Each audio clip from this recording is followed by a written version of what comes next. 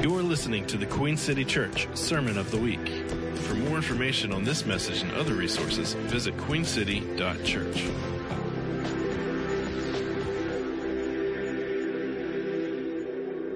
Everybody full from Thanksgiving? Did you have a good week? Hopefully you did. Today I'm starting an Advent series. Yes, we're in the season of Advent. But the title of my message this morning, I think we have a slide for it, it's called God Arrives Unexpectedly. So if you're taking notes, you can write that down. God Arrives Unexpectedly. So I want to talk to you this morning about God's coming, all right? God's arrival and the conflict and joy that happens when God shows up in a place, all right? So I chose this title, God Arrives Unexpectedly, because I wanted you to see today that when God breaks into our lives, it's not his arriving that gives us trouble, but it's how he arrives that does. All right? So when God breaks into human history, he never comes in a way that we've imagined. So God never shows up in a way that we have previously imagined that he would arrive. So today we find ourselves on the first Sunday on the season of Advent. How many of you grew up in a church that did not celebrate the season of Advent? All right. So this is kind of a new thing for most of us. So I've been reading a lot of Advent sermons lately. There's one woman in particular named Fleming Rutledge, who's a scholar and an Episcopalian priest, and she can preach the paint off the walls. And I've been just getting floored by some of her revelation about the season of Advent. But the season of Advent is really a season of preparing and expecting God to arrive. All right? And it's kind of important that Christians celebrate this season, because if you're like me, you can sometimes be going along in your life. You know, you're a Christian, you're a believer, and you start or you stop losing an expectancy. Lately, we've been talking about from 1 Peter, we've been talking about that Christians are people who have a living hope. Another translation says Christians are people who are filled with great expectation. Do you remember me talking about that? So Advent is really a call to us as believers to be refilled with great expectation. All right?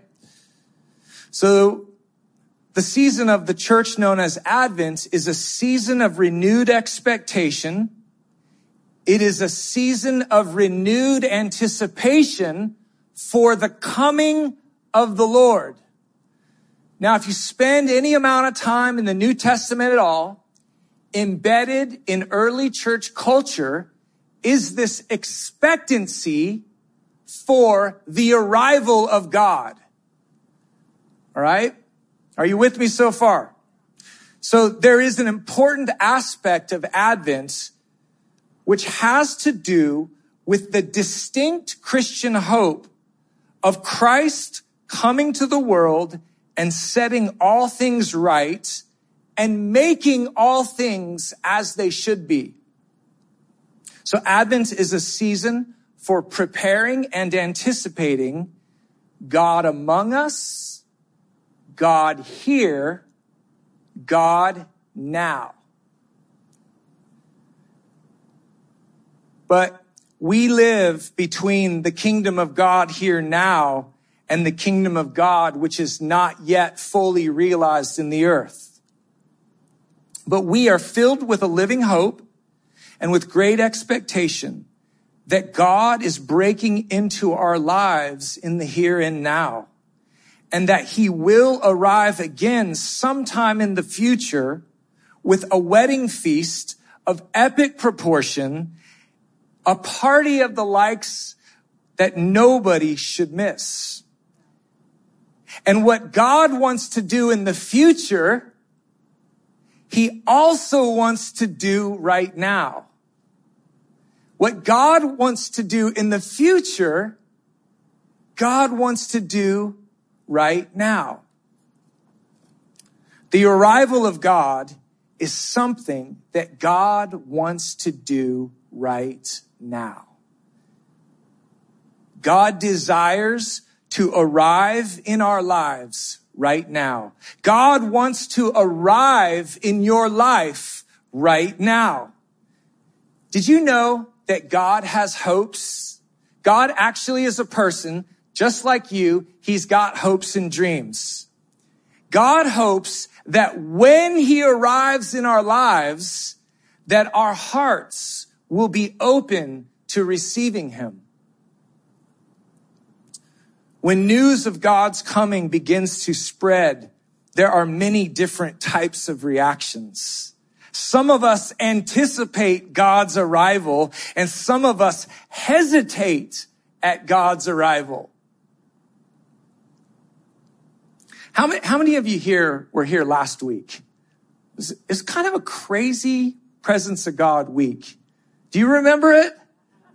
There was a lot happening in this room during worship that we haven't really seen a whole lot of before. But it was so fascinating in the days that followed. It was like God broke into our midst, and then all of these stories started traveling through our community of what God did, how God showed up, and how he arrived unexpectedly. He showed up in our midst in a way that we didn't expect. So we had to tell the story of what we witnessed. I talked to so many of you throughout this week, and it's just like there were questions. There were those of you who are standing in wonder of it all. There were those of you who just needed to know a little bit more about what was happening. But that's what happens when God shows up. People have questions because when he shows up, he always shows up in a way that we have never imagined. Are you with me so far? Some of us hesitate at God's arrival because we are fairly sure that God's arrival will mess up our plans and prior commitments. Actually, for most of us, God's arrival is difficult because God's arrival is never what we imagine that it will be. When God breaks into the history of our actual lives, it is hardly ever in a way that we imagined it would happen. God arrives unexpectedly. We are not troubled by the fact that he has arrived. We are troubled by the way he has chosen to reveal himself. Have you ever been offended by God before? Has God ever scandalized you by the way he has revealed himself to you? Or am I the only one?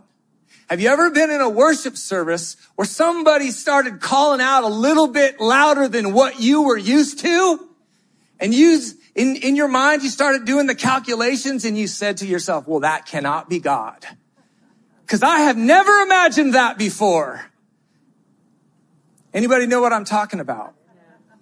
It's the way we are, right? We're going along in our lives and we think about God in the minuscule ways of our mind's limits. And we think somehow that God is a student of our limited imagination and that he is a prisoner to that same imagination.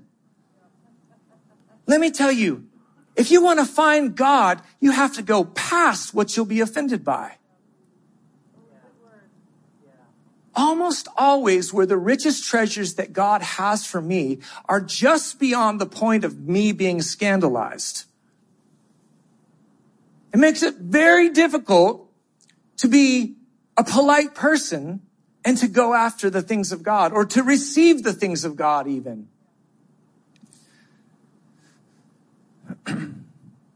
Let me say this. There is a dynamic in the Bible that is very easy to miss. but it is in the text from Genesis to Revelation. In the Bible, every single time that God reveals himself to somebody, that particular experience is unprecedented.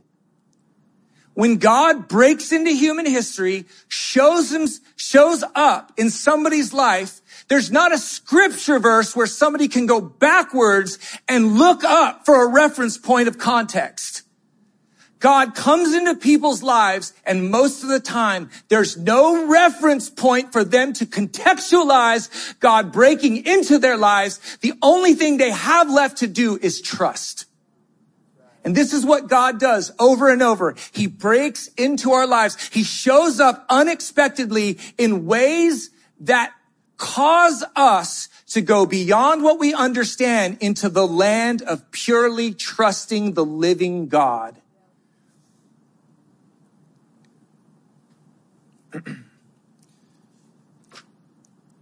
The way God happens in the scriptures over and over and over and over to people is unprecedented. The writer Kat Armas said it this way: nearly every narrative in scripture describes folks experiencing God in new and unique ways, sometimes completely different than the person or people in the stories right before them and right after them. To insist that it's any different today, to claim that there's one legitimate way to connect with God, is to disregard the majority of the Bible and its narratives. That's pretty incredible to think about, isn't it? The patriarch Abraham, he met Yahweh because God revealed himself to Abraham. Abraham was just a person in a pagan culture, in an ancient culture, going along his merry way, and God, Yahweh, Jehovah, shows up in Abraham's life and reveals himself. He breaks into Abraham's life. Abraham was raised in a culture that worshiped many gods, and by his understanding, Yahweh was built upon the polytheism that Abraham was formed by. The gods that Abraham knew demanded sacrifice. They were capricious. They were transactional in nature. Abraham knew that if you wanted to be blessed by God or the gods, if you wanted your flocks to multiply, or if you wanted your family to multiply, what you needed to do was to sacrifice a child on the altar. This was common practice in the ancient world. Child sacrifice for the sake of commercial prosperity was a common practice among the ancients.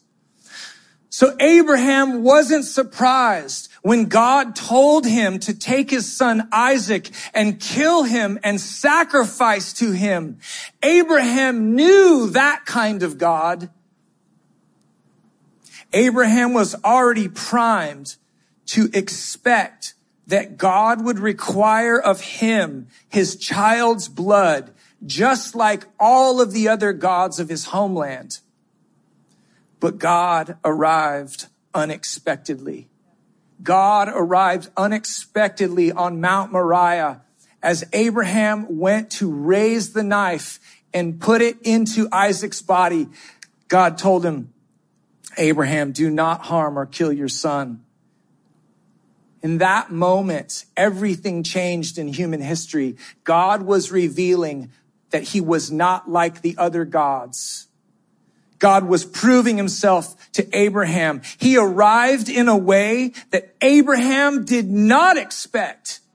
Abraham expected to kill his son, and God proved himself to Abraham that he was distinct from the gods of his fathers. And he said, do not kill that boy. I am not like those other gods. He showed that he was different from the other gods, which Abraham knew. There's another story in 2 Kings that I love so much. There was a Syrian army captain who had leprosy. And in those days, leprosy was a terminal disease. He had leprosy and he found out from his Israelite slave girl that there was a God in Israel who could heal him. There was a prophet named Elisha who could cause the impossible to happen and to make this leprosy go away. So this Syrian, imagine the Syrian leper hearing the news that healing was possible. Imagine the great expectation that must have filled him at that point. So he gets in his chariot, he loads it up with gold and silver, and he makes his way to Elisha's house, and he knocks on Elisha's door. God, he didn't know it yet, but God was about to arrive on the scene. God was about to show up, but in a way that this leper did not expect. Actually, God was about to arrive in a way that was going to scandalize this man who was on the verge of being totally healed from his disease, but his offense was about to keep him out of God moving in his life. So Naaman's knocking on the door, and he can feel it with anticipation. He can feel the arrival of God in his life. He can taste the relief that was about to be his through the power of God. So Naaman knocks on the door, and Elisha's servant answers. And the servant says to Naaman, if you want to be healed of your leper, go down to the Jordan River and wash 7 times. And you know what happened next? The Syrian leper got mad. He was offended. He was scandalized. Not that God showed up, but in the way that God showed up. Naaman had expected God to break into his life, but when God broke in, he did not like the way he was revealed. And it's the revealing of God that shows us what's in our hearts. So let's read this text of what Naaman said next. 2 Kings 5:11. But Naaman went away angry and said, I thought that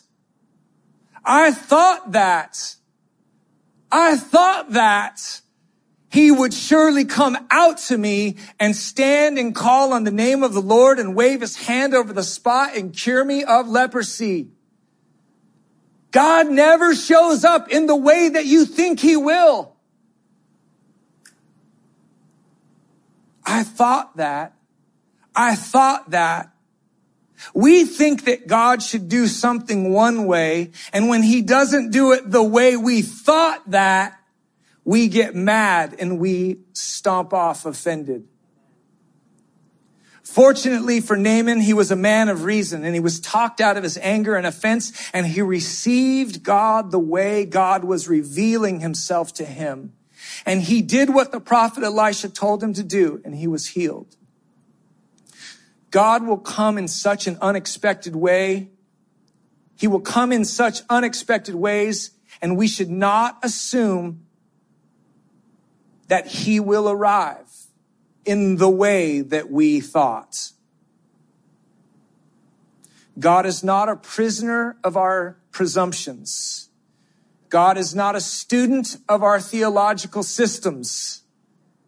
God is overcoming our prejudices through the power of his Holy Spirit, and we must prepare our hearts to receive him into our lives however he chooses to come. Amen? Here's the thing that I've learned over the last decade of my life. When I imagine God breaking into my life, it's always with power and majesty and miracles. The reason I've been offended by God over the last decade of my life is because mostly he showed up as a still, small voice. He's mostly showed up looking like everyday life. He's mostly showed up with me praying to him and his answer to me being somewhat subdued. You know, you can be put out with God when somebody's screaming in a worship service, or when all the people around you are just calling out their praise to God? You know, you can be offended when God shows up like that, but you can also be offended when it appears like he's not doing anything at all. You can actually part ways with God. You can part ways in your walk with God because you wrongly assess what he's doing. You think he's not working, but he's always working. Even when we don't see it. We have to receive the Lord into our lives, however he looks. Amen. This is what it means to be in an Advent season. It's to expect the arrival of God. But when he comes, you must receive him as he comes.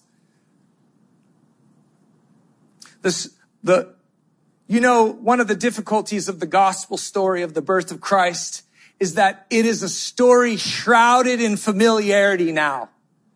Like when we talk about the Christmas story, everything is like obscured by ribbons and lights and candles and trees. And like, I love all that stuff, but we kind of miss the scandal of the incarnation because the Christmas story has become so familiar to us. The story of Almighty God becoming a human being is obscured to us now because we know it so well. But the reality is that the incarnation is a scandal and an offense. When God arrived as a baby born in a manger, it was not expected. We're looking backwards at that story. It's like, oh, Christmas, Jesus born in a manger. We sing cute little songs about it. But when God broke into human history as a little baby in a manger, it was ridiculous. The Christmas story is ridiculous. Y'all should be offended by it right now. No, I'm serious. Like if you really step back from it and you step, however old you are, however long you've walked on the earth, just pretend like you've never heard about Christmas before. And you're walking along in your life and all of a sudden somebody says to you, hey, there is a God. Oh yeah, I'd like to meet him. Well, here's his story. He lived up in the cosmos somewhere and he decided to become a human being. Well, that doesn't sound very godlike. Oh yeah, and by the way, he came to save the world. Oh really? From what? Oh, from all the principalities, all the power of death, the power of sin and darkness. It is all going away because this God decided to become a little baby. Oh really? So what's the plan? What's the plan of attack? Well, he's going to be a human being and then he's going to die. That's not how good messiahs behave, y'all. The people who were waiting for the Messiah, the people who were celebrating the original advent of God's arrival to the earth were expecting a man on a horse with an army to set them free from the oppression of their government. And God showed up in an unexpected way, and it was absolutely scandalous. The God you serve is a scandal and an offense. And what he was doing then is what he is doing now. The things that offended our minds 2,000 years ago are the same things that offend our minds now. Are you with me? Nobody imagined that Messiah would break into human history in the form of a baby human. God's arrival in Jesus Christ was unexpected. And when Jesus began to preach his message, his very existence was a confrontation of what people thought God should be doing.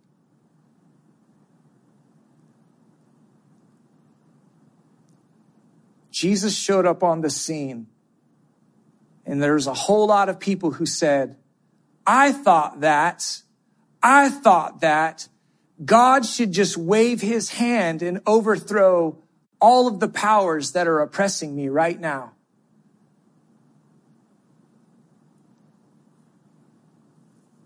I thought that the Messiah would overthrow the Roman government. I thought that the Messiah would give us our homeland back. I thought that God would kick out the Gentiles, not invite them in. But we are just like those ancient people in the days of Jesus. We have ways of imagining God. We have expectations of God. We have things that we would like him to do for us, that we would like him to give us, that we would like him to fix for us.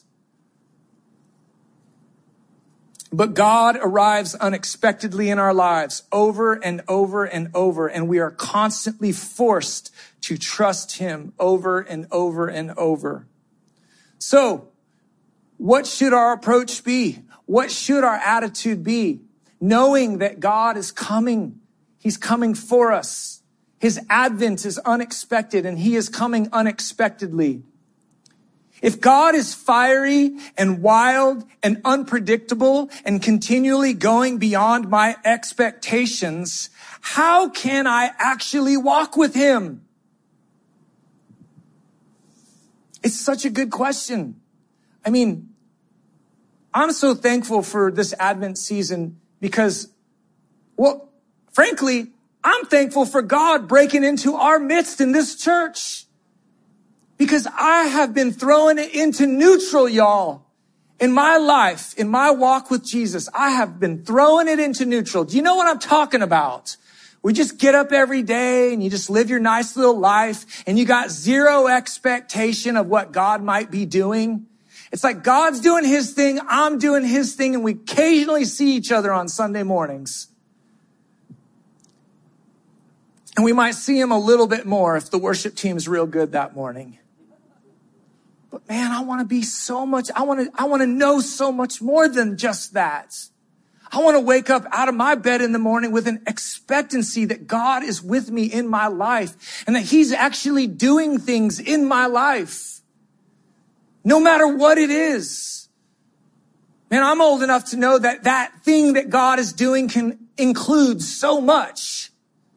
It's not all victory and mountaintops, is it? Sometimes it includes like a COVID pandemic. Sometimes it includes the great resignation. None of us have any answers for these things.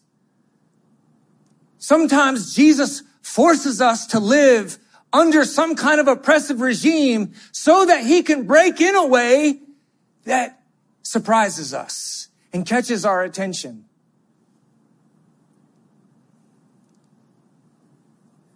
Imagine this.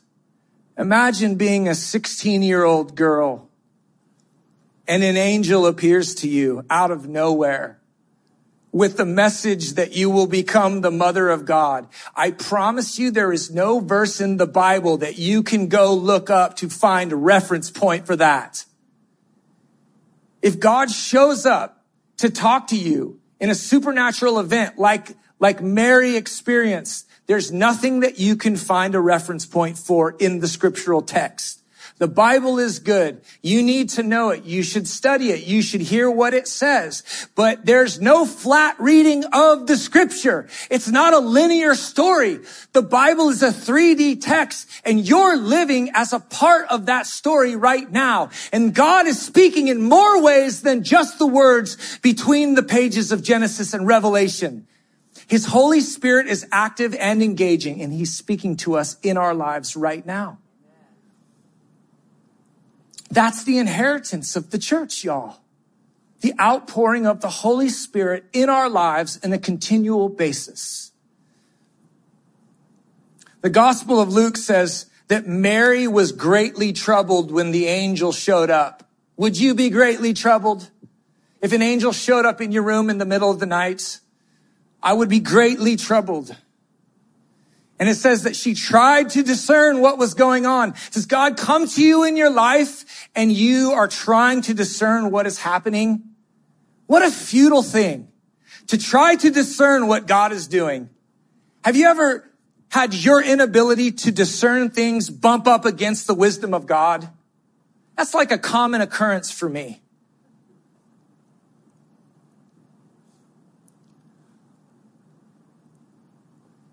Sometimes God will break into your life and he will give you reason to be troubled. and he will give you reasons to attempt to discern what is going on.